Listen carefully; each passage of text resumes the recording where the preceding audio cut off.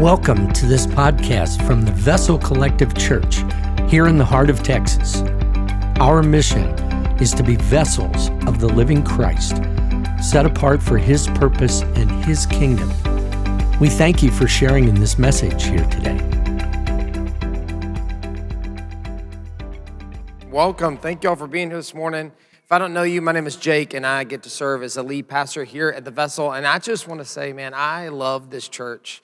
The Lord was really good and sweet to me this morning just during worship, just to be reminded of His goodness, and then I get to be a part of something. So I thank you for being here this morning, being a part of us. If you're joining us through Church at Home, we want to invite you and welcome you to engage online, and thanks for being here. I know that it's hard to do church in home as I've done it, but thank you for doing that. We've been in this series simply called The Gospel for the past several weeks, really since February, and we're going to be teaching the gospel every single weekend, essentially now until Easter. And so it's been really good. And I've said this kind of every week, but it's this kind of mantra and this idea is that the gospel is a life to be lived and not just a story to be told. And I think we forget that sometimes. We think this gospel and understanding, we share the gospel and tell people about Jesus, what He did on the cross, how He loves them, how He wants relationship with them, and what He did to restore that relationship through His blood on the cross. And we think that a lot of ways, like that's a starting point for our faith, which it is, right? We receive the gospel, but sometimes we think we graduated beyond that or we move beyond that. But the truth is the gospel is everything we do. It's the very life that we live, and every single day, the gospel is the reason that we live and the reason that we have life and the reason and our purpose that we have here on earth. And so the Lord was good to remind me of that today. And I think about it as a story. And we've seen through Scripture in the heart of kind of this series that we've been in is to see that the gospel message and Jesus saving, going to the cross for the forgiveness of our sins, it's throughout all Scripture, from Genesis chapter 1 to Revelation 22, that Jesus was the plan for God to save us, and that what He's doing is He's writing a story, and that we're part of that, like we're in flight. Like the gospel is not some ancient thing that happened once that we can know and understand, but the gospel is something that is happening in our lives as our lives and our stories of our lives unfold. And I was reminded about that today, like in this room, I just thought like how beautiful the Lord is writing our stories and how He writes those things together, like our worship team. I think, Alex is leading worship. If you don't know Alex, Alex and Lane were some of the first people that we ever met when Shay and I first got married 16 years ago yesterday. Was our anniversary? Thank you. They were some of the first people that we met at ACF, and I remember meeting Alex. We were at, I've told this story before to Alex, but we were at this, it wasn't Aussie's, it was one of those, it was like a volleyball place, it was downtown, and I remember meeting you there. I think you were crushing on Lane at the time, is probably why you were there, and Lane was there, and I remember that. And man, like, to see Alex and Gary to lead worship, like, that's significant for me. Because when they led at this men's retreat, and after the men's retreat, I went up to Gary Gall and I said, man, would you come be our worship leader? And I joked with Alex this morning as Alex wears these Sambas, these shoes. They're like sneakers. They're like super simple Puma shoes. They're like the Alex Jacobson shoe. It's like his uniform, and I noticed that. And then I think about like the DeLulos come in here this morning. I remember the Sunday that we stood here 2 years ago and commissioned and laid hands and commissioned your daughter to go share the gospel with people that need to hear it. And man, I just thought how sweet. Like years later, here we are being able to worship and gather again. I remember Hope. When you were a middle schooler and we were doing student ministry together. And I remember that. And I just think about how good the Lord is.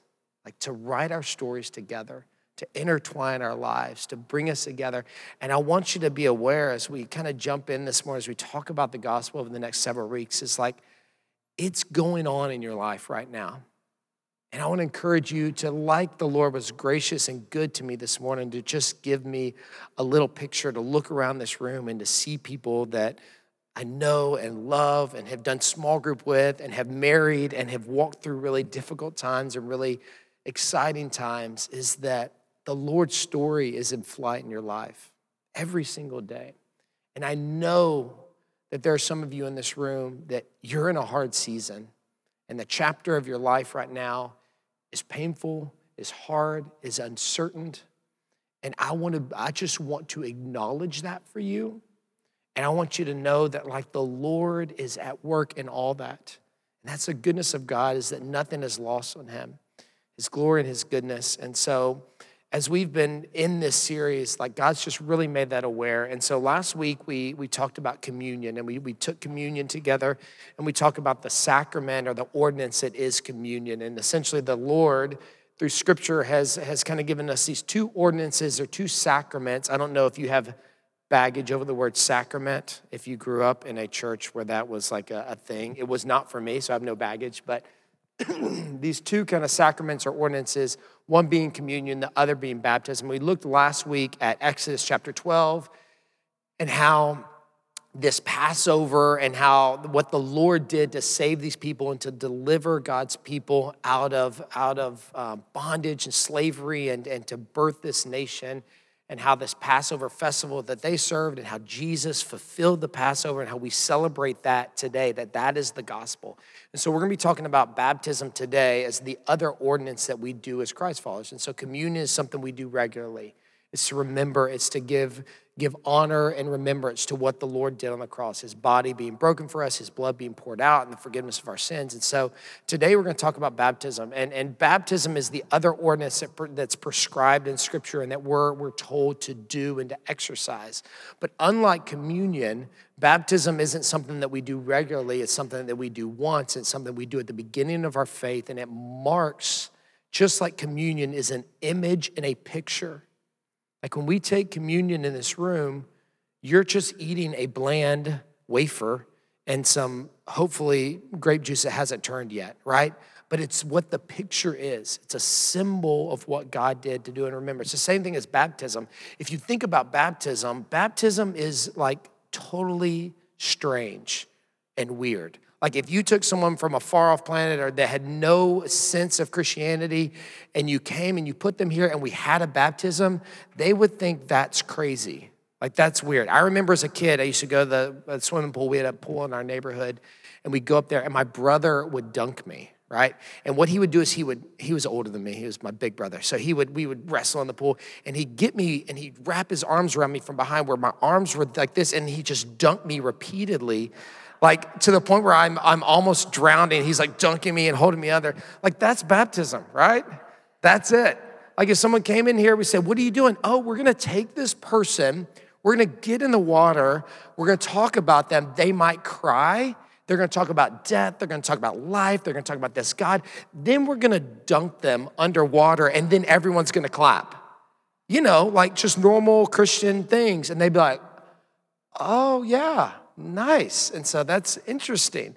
But it's this symbol of death and life. And that's what we're going to talk about today, this idea of the gospel through baptism. What is this picture and this image? And really it's just getting wet, right? And it's just like my brother, when we were kids, dunking me in the pool, in our neighborhood pool, but it means something. And it points to the gospel in life. And so I have a few pictures here because baptism is some of my favorite things that we get to do. And so this is a baptism I did for my nephew. And this is one of my favorite baptisms because we were in Hawaii. This is on a beach in Hawaii. So my sister-in-law and brother-in-law, he's a naval pilot. And so we went and saw them last year. And this was a year ago this next Sunday. So this is 1 year ago, and he wanted to be baptized, and so we went down, and man, if you want a great place to be baptized, I can recommend a beach in Hawaii is really a cool place. And man, it was just really special, and it was so cool to hear him say about baptism. We were driving around the car beforehand that week as we were being baptized, and we were talking about being born again. He goes, that's a really crazy concept. I was like, I agree, and so does Nicodemus in Scripture. And so it's just cool to see that and for him to profess faith in Christ in this symbol that is baptism. The next picture that's my oldest daughter. Sorry. That's my oldest daughter. And this was years ago when I baptized her. Next picture. I'm sorry. I didn't expect to have that reaction then, but you know how it goes. All right. So this is my baptism when I was a baby. You want to see Big Martin with the mustache? There he is right there. There he is, right there. I vote he grows it back, right? He's got the beard, but we need to see just the stash. So there it is. This is my baptism when I was a baby. I grew up in the Methodist church, and so I was baptized as an infant. And, we didn't have pictures of the baptism, but this was the day of and that picture. And so this was my other favorite baptism because that was such a special day for me. I don't remember it, but there it is. So as we talk about baptism, I want to give us some kind of ground rules, and they're not ground rules, so to speak, but just kind of give us a basis that we can all agree on. Like we're a room of people that come from a Methodist church or no church at all, or where we are in this relationship with the Lord, kind of being in flight. And so I want to be aware of that. And so I want to just give some starting points that we can all agree on, regardless if you believe in Jesus, if you think baptism is this crazy thing that we do and ridiculous of what it all is. And these are not biblical concepts. I mean, they are biblical concepts, but things that we can all agree on. So the first is this. And the reason I want to say this is I think it helps us to understand the picture of baptism, regardless of what we think about Jesus, what the image is. And so the first kind of ground roller thing that we can agree on is that you will die, right? There's no one here in this room or online or in your life that would disagree with that idea. There is death for us.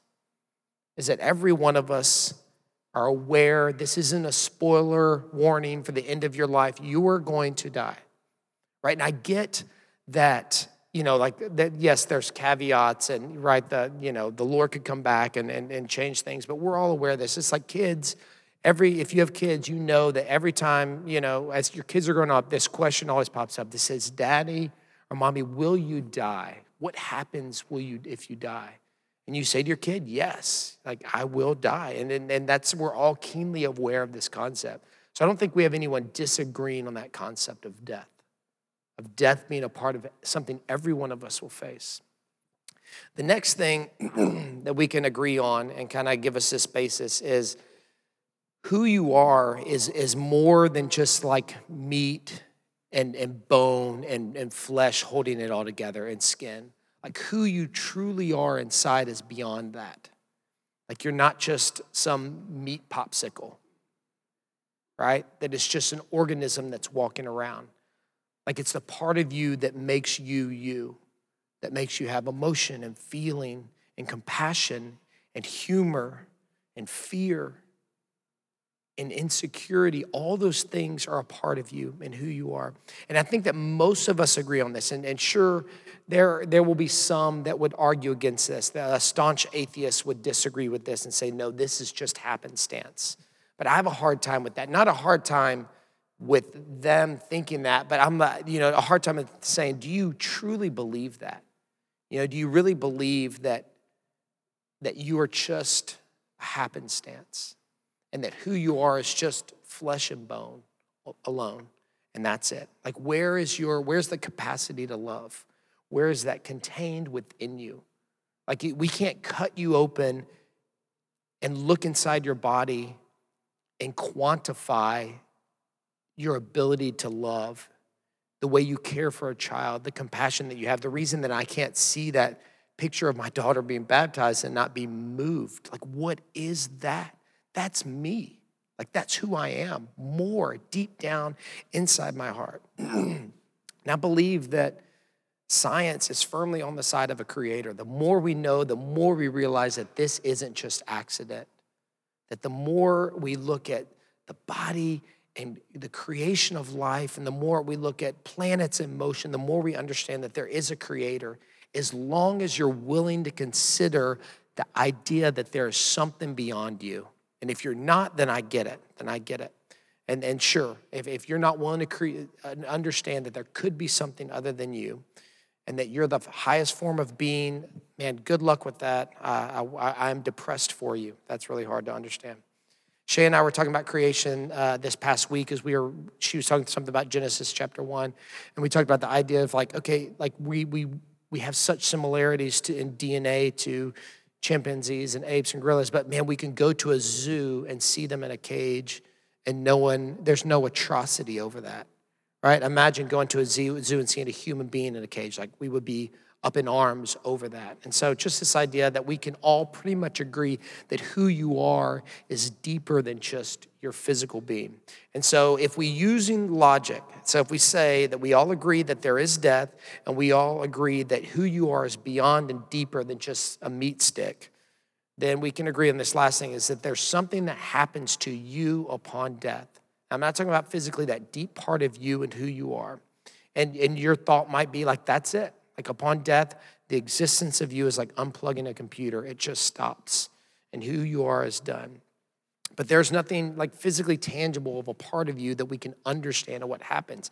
So baptism in Scripture is a picture of what the gospel of Jesus Christ says happens to you when you put your faith in Jesus and receive Jesus into your life. Is this picture of that who you are inside, being laid to death, being raised to life. Baptism is a picture of that. So we're going to read this morning out of Romans chapter 6. And so what I'm going to read this just few verses to us, but I'd like to invite you to stand as I read this, and we'll pray and get into it. So Romans chapter 6, verse 3, 4, and 5 say this. Or don't you know that all of us who were baptized into Christ Jesus were baptized into his death? We were therefore buried with him through baptism into death, in order that just as Christ was raised from the dead through the glory of the Father, we too may live a new life. For if we have been united with him in death like this, we will certainly also be united with him in a resurrection like his. Let's pray. Lord, we thank you for people, for relationships, that every one of us can look around this room and realize that our lives and our story is being written, and that you are a God that loves and desires to be in life and relationship with us, God. I thank you for that, Jesus. I thank you for pictures of baptism that can move us to tears, Lord. And they're just pixels on a screen, but they mean more to us.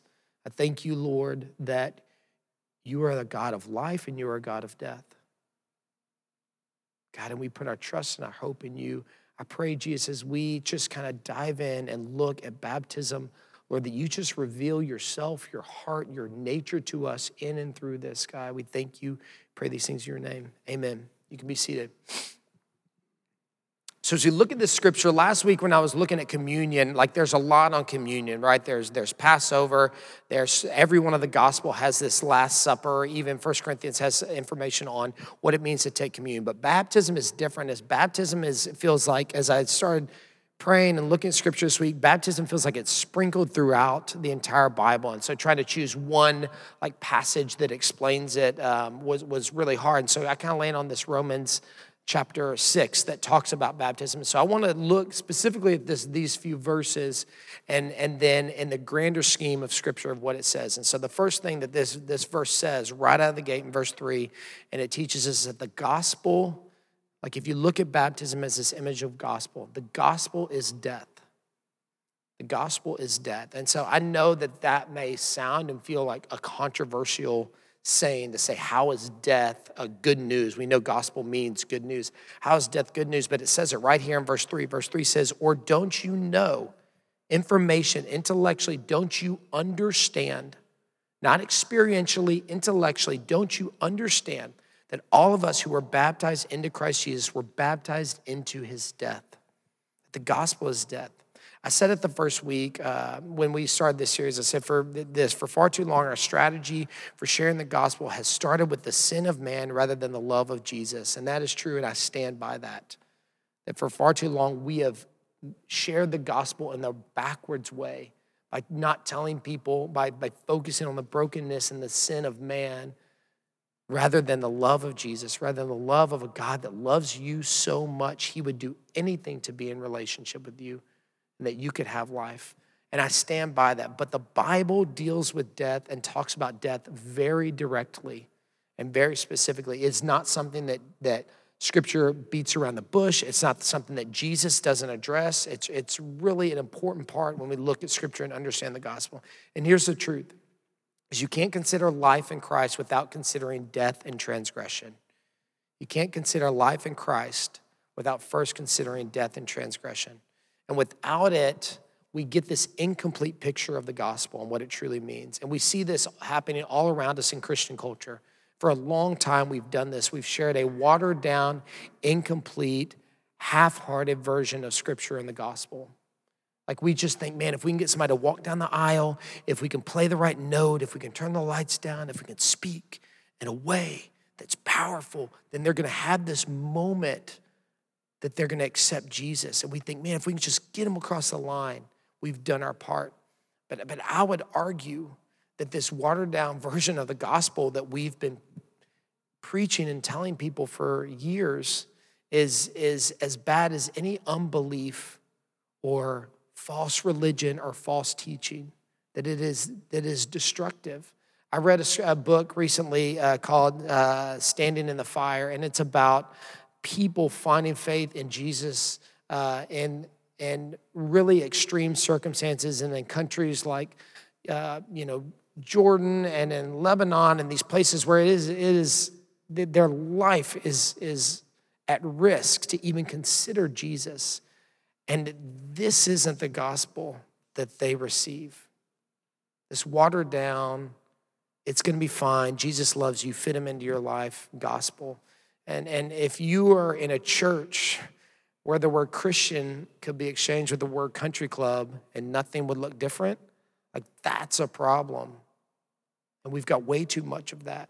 So I don't mean to talk about death in this really morbid and dark way, but I just want to be honest about what Scripture and what Jesus says about death. 9 years ago, when Shay and I bought our house that we live in currently, man, thank God we bought 9 years ago and not today. Bless you if you were buying a home, man. It is a mess out there. So we bought our house and we moved in, on a Sunday. So we closed on a Friday. We got the keys on a Friday. We're not messing with it on a Saturday. We're moving in on a Sunday. Shay had Keller. That's how I know it was 9 years ago. Keller's 9. Shay had Keller like the week of. And so we were at my in-laws' house. Don't tell Nana, but I was ready to move out of my in-laws' house after 3 months. And I'm sure they were ready for us to go. But we moved in, and so we had this big plan. So after church on Sunday, we were part of this church. Everyone was going to come over, and we had this big group of people that were going to help move us in, right? Because we're poor, and we are part of a church, so we don't have to pay for movers. You are our movers. So we are part of a church, and so my mom and I, what we did is we're going to go clean the house like top to bottom. So we get there at 5 a.m. on Sunday. So I'm skipping church, right? I'm going there. Everyone's getting at our house at 1 o'clock, and we're going to clean the house from top to bottom. Man, we've got a carpet cleaner. We've got vacuum. We've got all this stuff. We get there at 5 a.m. We pull up, and we knock on the door because we think there's someone in there. We knock on the door, and the people were still there. The people that lived there, and we bought the house from, and they're like, oh, hey, come on in. And we're like, okay. We're like, what's going on? So we walk in, and yeah, furniture and that sort of stuff. Like they had furniture out and stuff boxed up. But man, they were still there. Like every drawer was full of stuff. The pantry, the refrigerator, the closets, the garage, everything was full of stuff. And sure, they moved the furniture out, but stuff was still there. And so I handle stress really well. I don't get fired up. But in that moment, I was like, oh, all right, okay.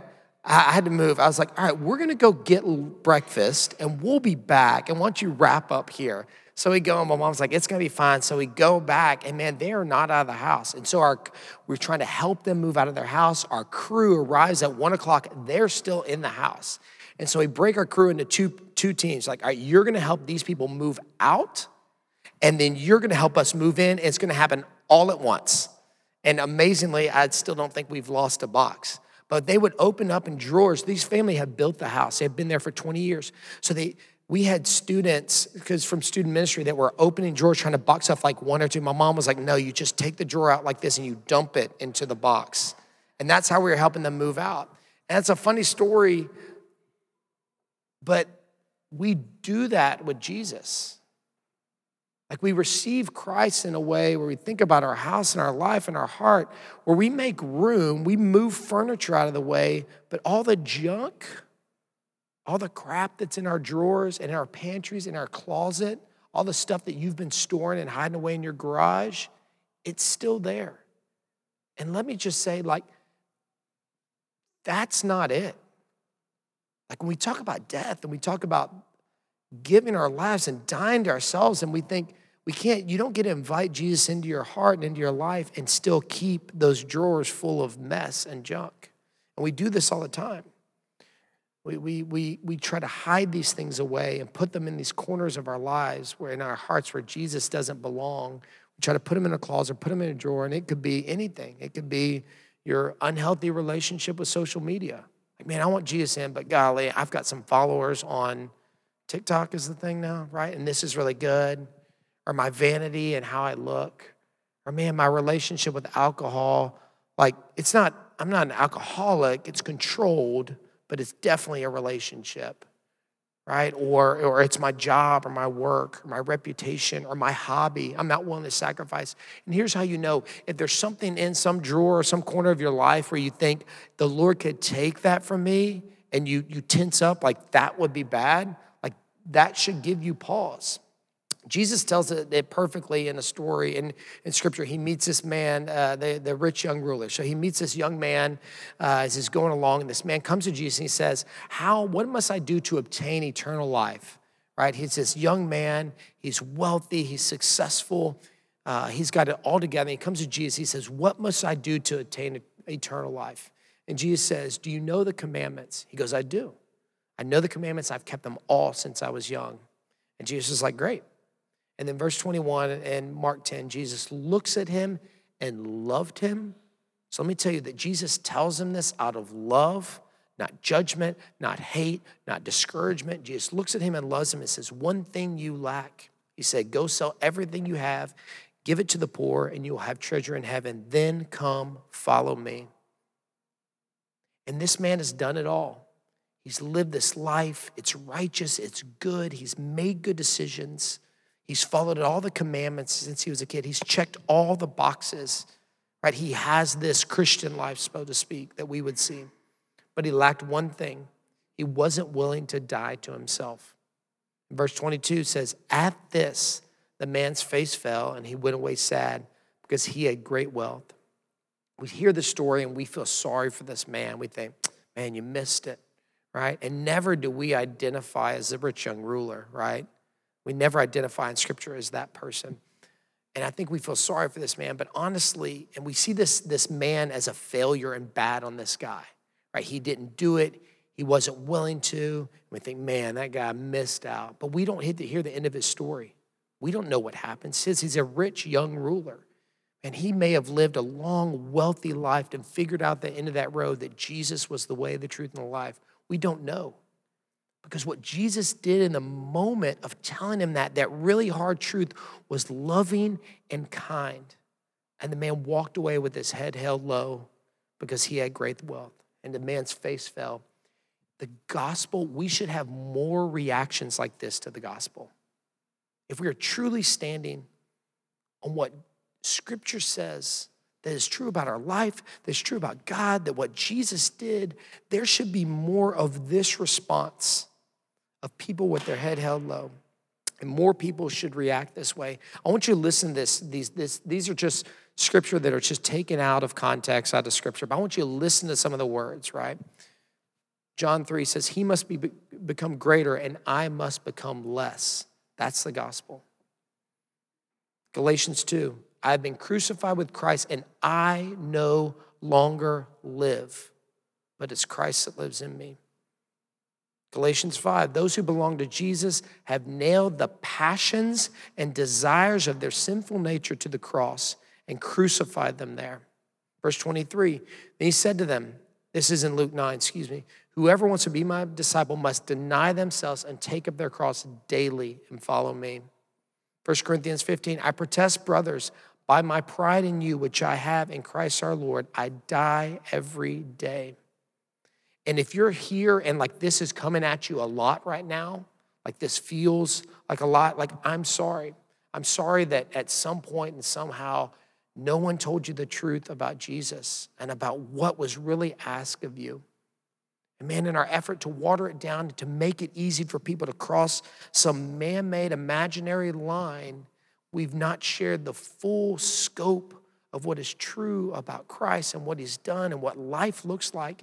And the gospel is death. It cannot be replaced with life without first existing in death. And I love this idea. So, seasons are changing, hopefully. Like we froze last night. I think that's the end because Shay and I have a garden. So we plant a garden every spring and we do the best we can until our tomatoes get out of control and we just let it die in the middle of summer. So we're about to plant a garden. So I love the idea of like seeds, like you taking a seed and planting a seed in the ground and out of that coming life, right? Out of that seed coming life. Jesus tells a parable of the 4 soils that you've heard before. A farmer, he goes out, he sows seed, he throws some of the seed that falls along a path, the birds snatch it up and it dies. Other seed falls in rocky soil, the plant sprouts up, but scorched by the sun because there's no depth of root. Another seed grows up among the weeds and is choked out by the weeds. And then finally, some of the seed falls on fertile soil. In verse 8, it says this, still other seed fell on good soil where it produced a crop 160 or 30 times over what was sown. And I love this idea of a seed. A seed by itself has the ability for life. Like scientifically, biologically, within the seed contains the possibility of life. But that life doesn't begin until that seed is buried in the ground. And they found seeds like in ancient temples, and they've dug stuff up, and they've taken those seeds and plant them in the ground. They've sat on shelves for years, and then boom, life will come. But only once it's buried, only after it's planted in healthy soil. And what is healthy soil? Healthy soil is death. Like literally, I have a garden, and we have a compost bin in the middle of our garden trying to create healthy soil. Soil is decaying, former organic life that's decaying and dying. Until you take that seed, you put it into the ground, into death. That's what the gospel is. And for a lot of us, like we've begun this relationship with Jesus and we're sitting on this fence. Have you ever sat on a fence? That's not comfortable, right? At some point in your life, living both in the world and in the kingdom is hard, and there's tension and there's pain in that. Until we fully give in, till we fully realize that I've got to die to myself. Everything must go. I must deny myself daily, every single day. You got to wake up today, daylight savings. Man, I want to sleep in. Man, I'm tired. Man, I was up at Zoo Dust last night, rolling cable. Deuce went or wherever he went. And I'm really tired. But man, I wake up today and what do? I die to myself so that Christ can live in me. And as morbid and as dark and maybe even as discouraging as this may be for you, this is the good news of the gospel. The gospel does not finish with death, but the gospel finishes with life. And the second thing we see here is the gospel is life. In verse 4 and 5, it says this in Romans 6. We were therefore buried with him through baptism in death, literally the image of baptism. When you lower someone and we have this thing, we dunk them, it is laying them it is them dying to themselves, dying in their transgressions, death. It is laying them below the surface of the water. We were therefore buried with him through baptism into death, in order that just as Christ was raised from the dead through the glory of our Father, we too may live a new life. For we have been united with him in a death like his. We will certainly also be united with him in a resurrection like his. So while death certainly is a part of the gospel, without life there is no good news. If it ends with death, the gospel is not good news. It's just news. It's bad news. Right? And it's a news that we all realize. And at its core, baptism is an image of new life being birthed out of a place of death, right? It's, again, someone being laid to rest, like someone saying, I'm giving into myself, I'm dying to myself and being laid to rest in my transgressions. I'm being raised and brought forth by the breaking of water as to new life. And the scripture, like this image of water, is a theme that runs through all scripture, literally all scripture. The second verse, Genesis chapter 1, verse 2 says, now the earth was formless and void, darkness was over the surface of the earth, and the Spirit of God was hovering over the waters. Right at the beginning there is water, and water is this image in scripture of life. It's this image of life. It's mentioned 722 times in scripture, more often than faith, more often than hope. The word water and this image of water being life. And water is the symbol of life. You can look at yourself, like you're 60% water.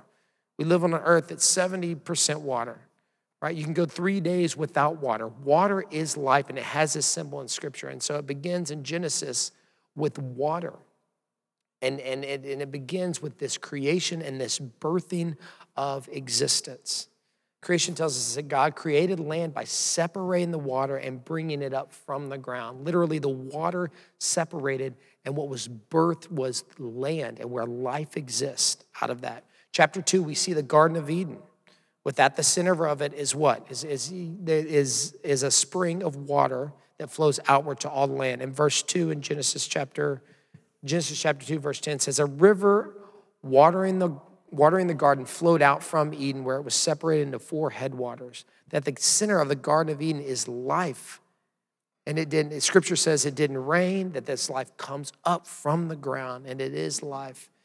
We see it at the beginning of Scripture, we see it at the end. Revelation chapter 22, the last chapter in the Bible, verse 1 says this, when the angel showed me the river of water of life, bright as crystals, flowing from the throne of God and of the Lamb through the middle of the streets of the city. Also, either side of the river, the tree of life with its 12 kind of fruit, yielding its fruit each month.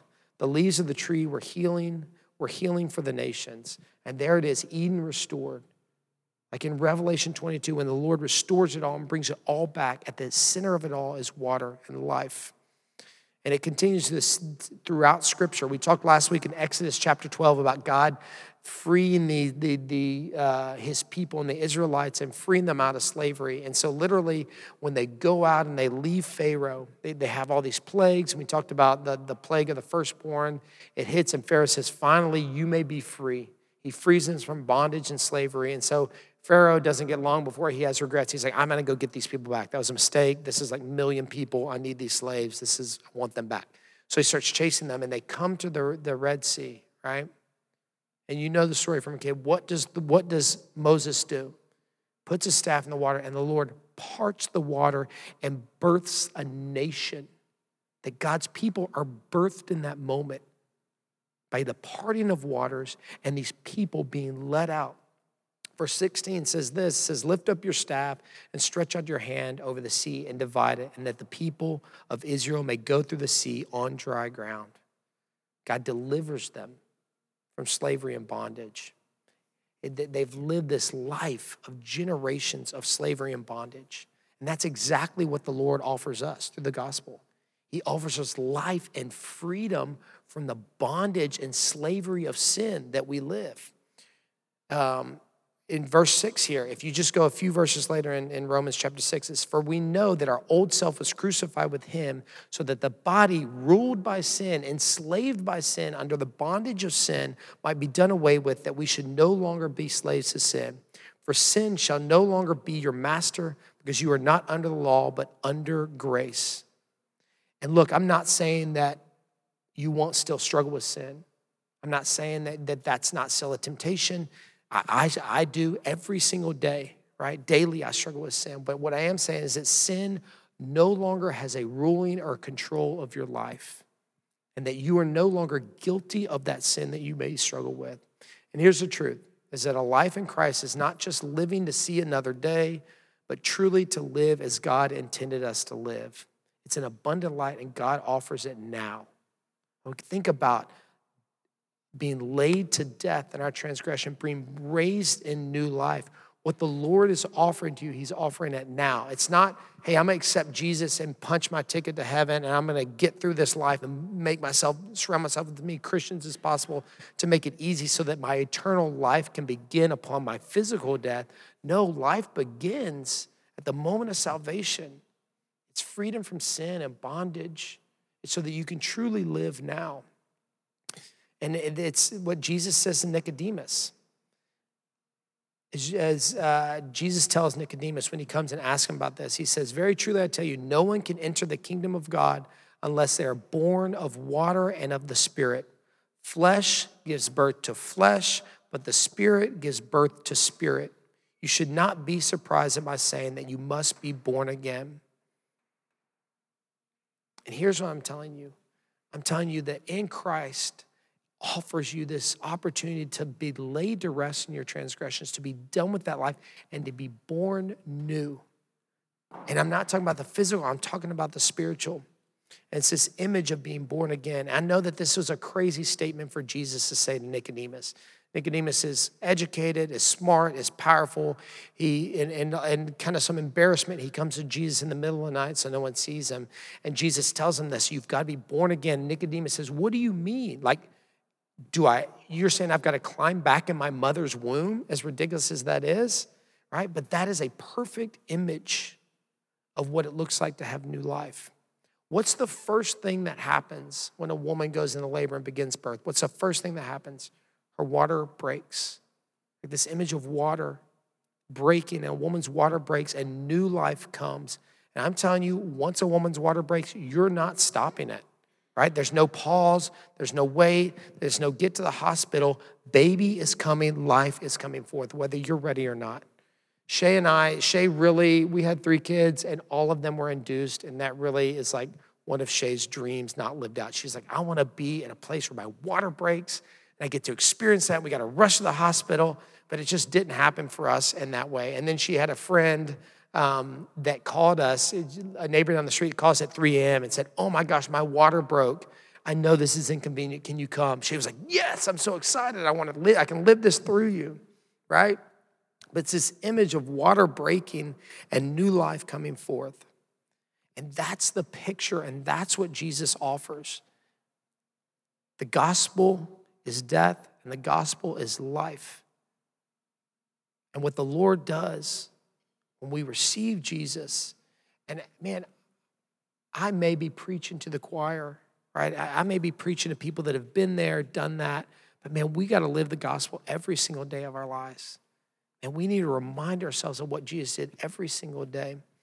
And so as we close, I want to tell you a couple of things. First is that baptism, and let me tell you this before I say all this. This isn't hey, let me manipulate you into being baptized so we can get our baptism numbers up and we can post pictures on Instagram because they're really great, right? That's not my intent. That's not my heart. But like if you've never been baptized, you've never made that decision, and the Lord is stirring you into that, I want to encourage you to be bold to take that step. And so as I close, I'll say this. Baptism is both a response and a decision. It's both a response and a decision. First of all, it's a response. Scripture's clear that it is a response to the gospel. Shay preached a couple weeks ago about Philip and the Ethiopian eunuch, and he said that the Ethiopian eunuch was reading Isaiah 53, and Philip says, do you know what it is that you're reading? And Philip says, how can I unless someone tells me? Unless someone tells me the good news about Jesus. He said, is Isaiah talking about himself? Philip says, no, he's talking about Jesus. He gets into his chariot, and he tells him the gospel. And it's clear from this, and we can ascertain from this, is that he tells them the story, and he tells them the importance of baptism in it. When we look at Acts chapter 2, at the day of Pentecost, the first time that the gospel is preached, the first time Peter stands before 3,000 people and preaches the gospel, they say, what shall we do? The gospel, or baptism is a response. Peter says, repent and be baptized. Scripture says that they were pierced to their heart. When he told them about what Jesus did, it says that the people were pierced to their heart. Back to our very beginning when we talked about the you that's you, like literally they weren't pierced to their heart to death, right? But it moved to the part of them that is who they are so deeply when they heard about how much Jesus loves them and what he did on the cross for them. And he says to respond by repent and be baptized. It's also a decision. Like I said about the Ethiopian eunuch, he tells them this, and we can ascertain from that obviously he tells them that baptism is a part of that, and that it's a significant role and part of what it looks like to have a relationship with Jesus. In verse 36 in Acts chapter 8 says this, as they traveled along the road, this is Philip and this Ethiopian eunuch, he's just shared the gospel. The eunuch said, look, here is water. What can stand in the way of me being baptized? He gave orders to stop the chariot. Then both Philip and the eunuch went down into water, and Philip baptized him. Baptism is a response and a decision. It's a decision that only you can make. I grew up at the First United Methodist Church of Orange, Texas. It was the same church I went to. My grandparents went to, my parents, my grandparents, my great-grandparents, and I was baptized as an infant. And so as I really began a relationship with Jesus, I was faced with this very response and decision. And to be honest with you, I bristled up against that. When someone said, hey, should you be baptized? Like, I have been baptized. I was sprinkled as a baby. I mean, I don't remember it, but I was baptized. And so, and someone asked me, well, was that your decision? Was that your response to the gospel? Well, no. And my argument against it is, I would always say this. I was like, why would I be baptized? I have a relationship with Jesus. I've been saved. I've been walking with the Lord. Why would I be baptized again? It doesn't change anything. There's nothing magical that happens in that moment. It might not be magical, but I promise you it's significant. And I can testify to you that my life changed when I was baptized, no doubt, is that I made the decision. I stopped asking myself the question, why would I be baptized? I asked myself the question, why wouldn't I? Like, I look at Scripture and I see this response and I see this Ethiopian eunuch. It says, pull over the chariot right now. This is my decision, my response. And so, Lindsay, you got another picture of, Jana, of Shay. And so I made the decision to be baptized. And so that's my wife, Shay. We celebrated 16 years yesterday. And so Shay baptized me at a YMCA pool. And I want you to know my life changed after that. And I'm telling you, it's not magical. It doesn't mean everything's going to be okay. But I was a teacher, a PE teacher, and a coach. Can I get an amen, right? 6th grade PE teacher and coach. My buddy Dustin was too. And man, I made that decision, and the Lord called me into ministry after that. It was this act of faith. It was trusting the Lord. It was a decision and a response that I made. So I just want you to know, like, if that's you and the Lord stirring your heart, like, we have a pool, we have a YMCA. You can pull your chariot over, but it needs to be your decision and your response. And baptism is this image of what happens to us. And first of all, you've got to die to self.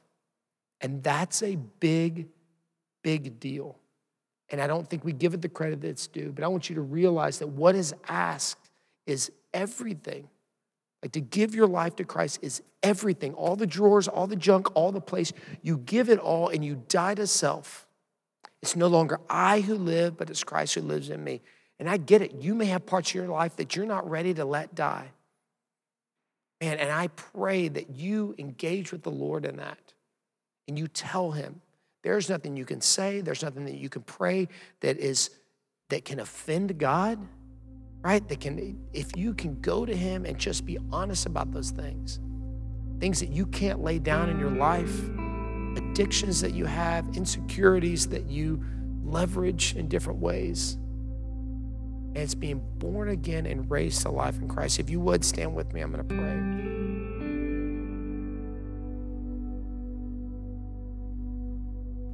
Thank you for joining us this morning for our service.